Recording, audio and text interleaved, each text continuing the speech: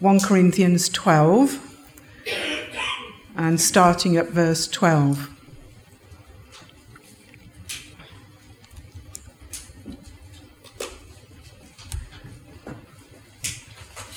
When you get to it, you'll probably think, I've seen this before recently. So 1 Corinthians 12, verse 12. The body is a unit, though it is made up of many parts, and though all its parts are many, they form one body. So it is with Christ. For we were all baptized by one Spirit into one body, whether Jews or Greeks, slave or free, and we were all given the one Spirit to drink. Now the body is not made up of one part, but of many. If the foot should say, because I am not a hand, I do not belong to the body, it would not for that reason cease to be part of the body. And if the ear should say, because I am not an eye, I do not belong to the body, it would not for that reason cease to be part of the body. If the whole body were an eye, where would the sense of hearing be? If the whole body were an ear, where would the sense of smell be? But in fact, God has arranged the parts in the body, every one of them, just as he wanted them to be. If they were all one part, where would the body be? As it is, there are many parts, but one body. The eye cannot say to the hand, I don't need you, and the head cannot say to the feet, I don't need you. On the contrary, those parts of the body that seem to be weaker are indispensable, and the parts that we think are less honourable we treat with special honour. And the parts that are unpresentable are treated with special modesty, while our presentable parts need no special treatment.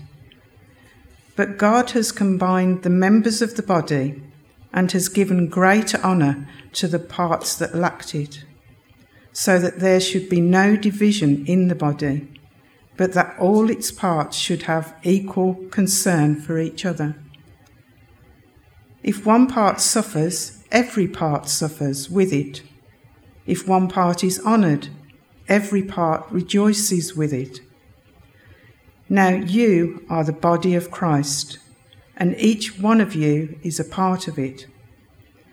And in the church, God has appointed first of all apostles, second prophets, third teachers, then workers of miracles, also those having gifts of healing, those able to help others, those with gifts of administration, and those speaking in different kinds of tongues. Are all apostles? Are all prophets? Are all teachers? Do all work miracles?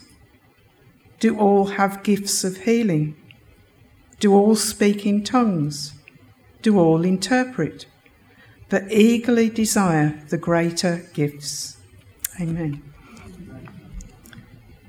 I read through this passage a few weeks ago now, prior to when Simon spoke on it, and I felt it was something that I needed to share the next time I was speaking, which was due to be the end of November, but has been brought forward because of circumstances. And it was something I felt God was saying that he wanted to say. And when Simon preached on it, I thought, have I got to find something else now? But I spoke to Simon and he said, maybe if God's making you feel that you ought to bring it, then bring it again. Maybe God wants to teach us something and he wants to reinforce that teaching. So that's why I'm bringing this passage again this morning. And when I read it, verse 12, I noticed, said, the body is a unit. And the word unit interested me. What is a unit? And one dictionary definition says, a unit is an individual thing or an individual person that is regarded as single and complete, But that individual thing or individual person can also form a component of a larger or more complex whole. As part of the body of Christ, we are individually single and complete, but we also form part of the larger component, the church. And the definition of a component is one part of a whole thing. So an example of a component could be an ingredient in a recipe or a part in a car engine. So a component is something that helps the whole thing work together. So how do we live and work together in unity? The Word for Today notes had a couple of useful suggestions. They said, offer praise for other members' strengths and offer help in areas of weakness. I noticed in verse 25 in the passage that we read, it said, its parts should have equal concern for each other. One of the other things it said was, be conscientious and dependable and stay focused on the bigger goal. If we all work together as Christ's body, then there'd be no stopping us. As the passage in Corinthians says, we can't all be the same, as that would mean the body wouldn't work. We can't all have the same gifts, because again, that would mean the body wouldn't work to its full potential.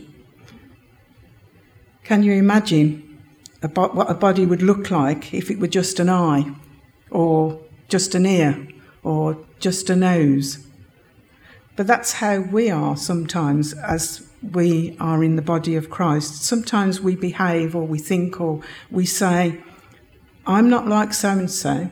I was saying to Dave this morning, there's a worship leader that we have, comes to the Girls' Brigade meetings, plays brilliantly on the guitar, and I sit and look at him and think, I can't do that. Why can't I do that? But I'm not Luke, and I'm not Dave, I'm not Sam.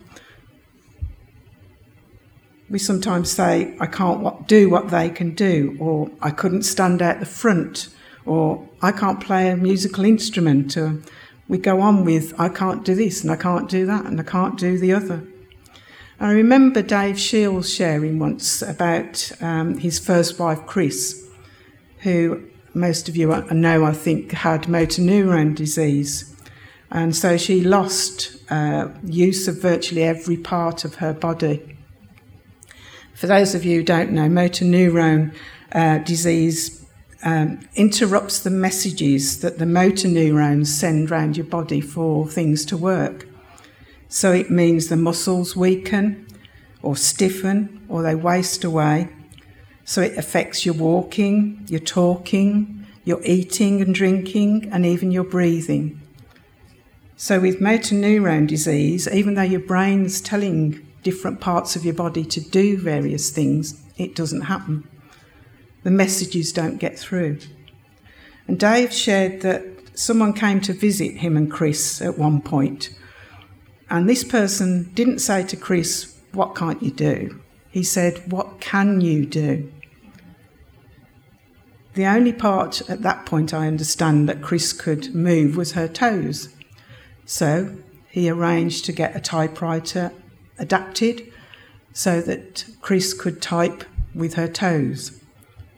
And she ended up typing minutes for meetings and all sorts of other things which helped the church that they belonged to function. She became part of that body still, even though she was only just using her toes. So what can you do? Think about it. What gifts has God given you?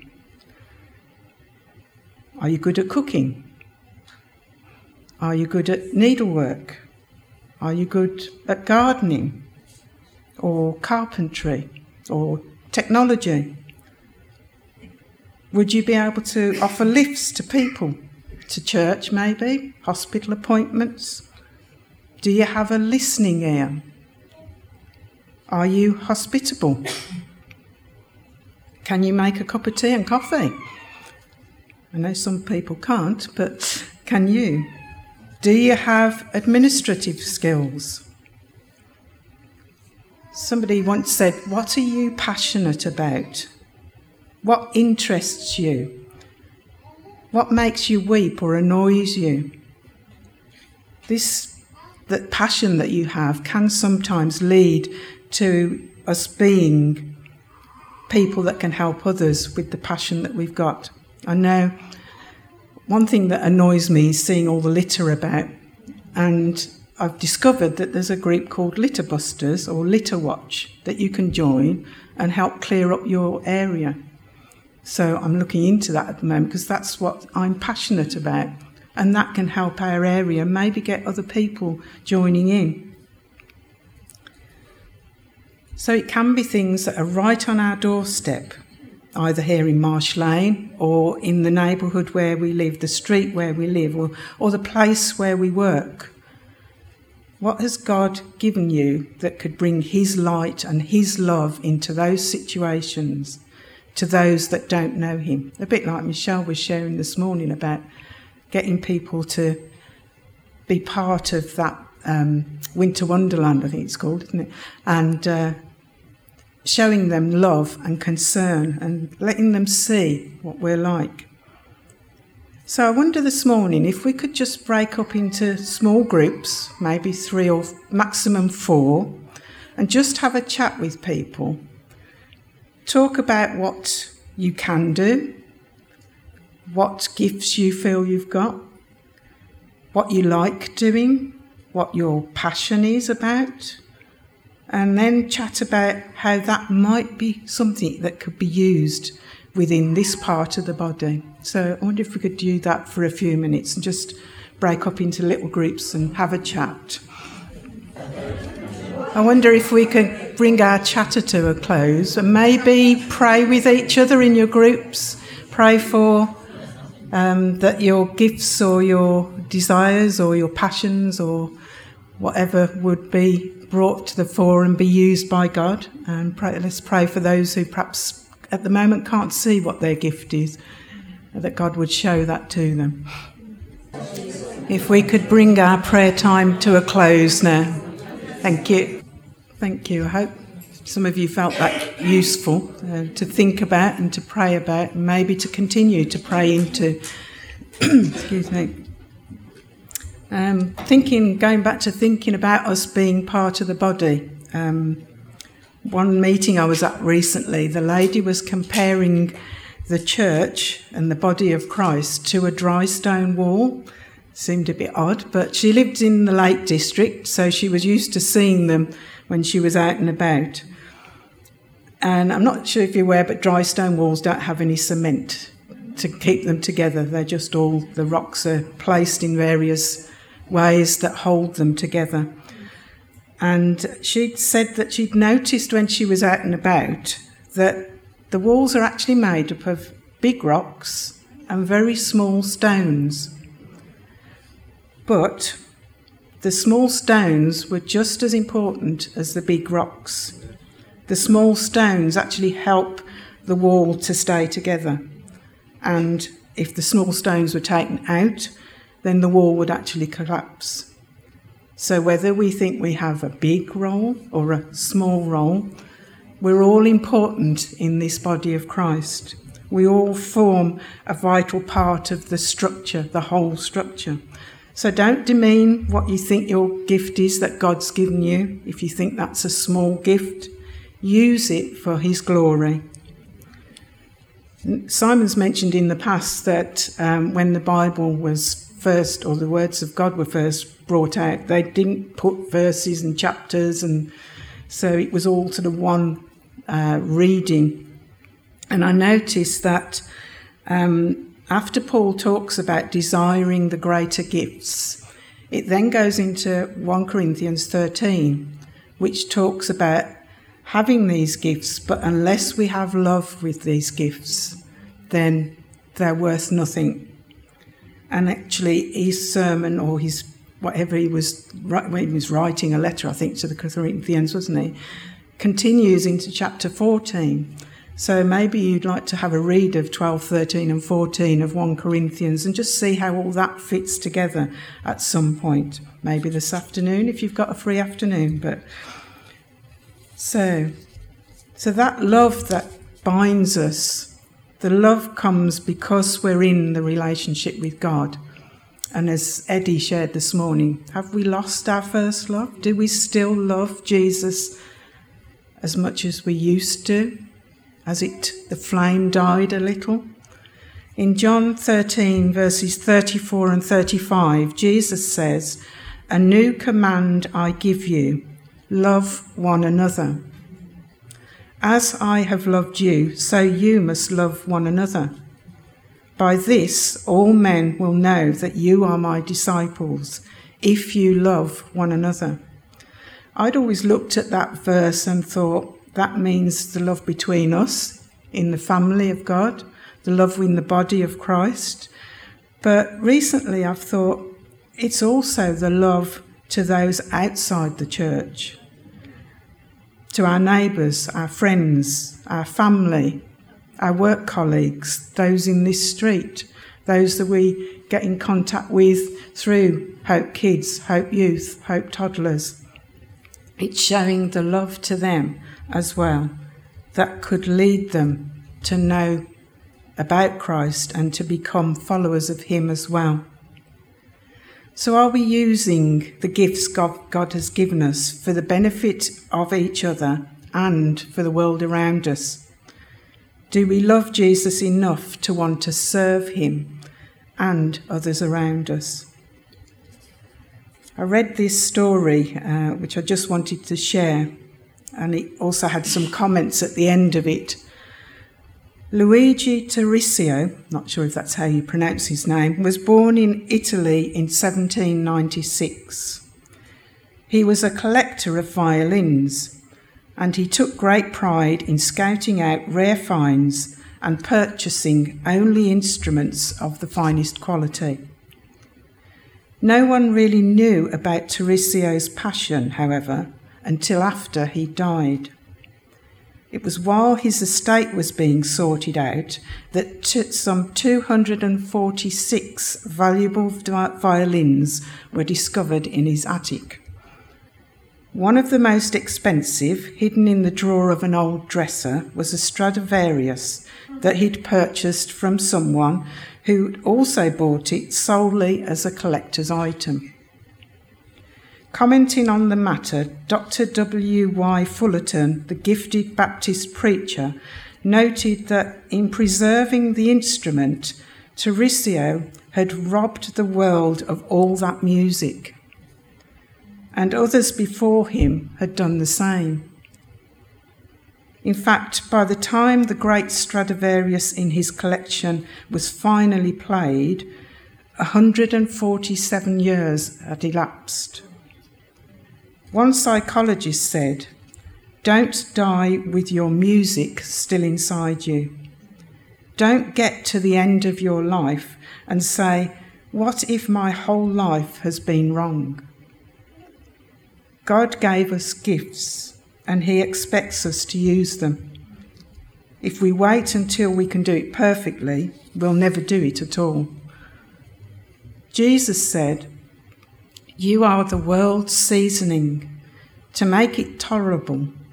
If you lose your flavour, what will happen to the world? And you yourselves will be thrown out and trampled underfoot as worthless. You are the world's light, a city on a hill, glowing in the night for all to see." That's from Matthew chapter 5 and verses 13 and 14. Understand this: God will hold us accountable for discovering our talents, developing them to the fullest, and using them to glorify him and to bless others. 1 Timothy 4 verse 14 says, "Do not neglect the gift you have." I'm reminded, particularly at this time of year, of the poster that first appeared at the time of World War I. And it's a picture of Kitchener pointing and he says, your country needs you. Well, your church needs you. Your neighbourhood needs you. Your family needs you. And I realise that when I'm pointing out there, I've got 3 fingers pointing back at me. So the same applies to me as to all of us. Are we ready to join in the work of God in this place? Ultimately to bring him glory, but also for us to realise and to achieve our full potential in Christ. Amen. I just wanted to close by playing, if it will work, hopefully, because I know sometimes videos don't, The Blessing, which was a song that came out, I think, during lockdown, was played a lot online, and either just close your eyes and accept the blessing, or if you can see the words, but I think it's a bit small, you could sing along with it as well, or if you know the words already. So it's on the laptop, if you could unmute that, Ken. Thank you. Amen. That means so be it. So I trust we'll have a great rest of the day and a blessed week until we meet again.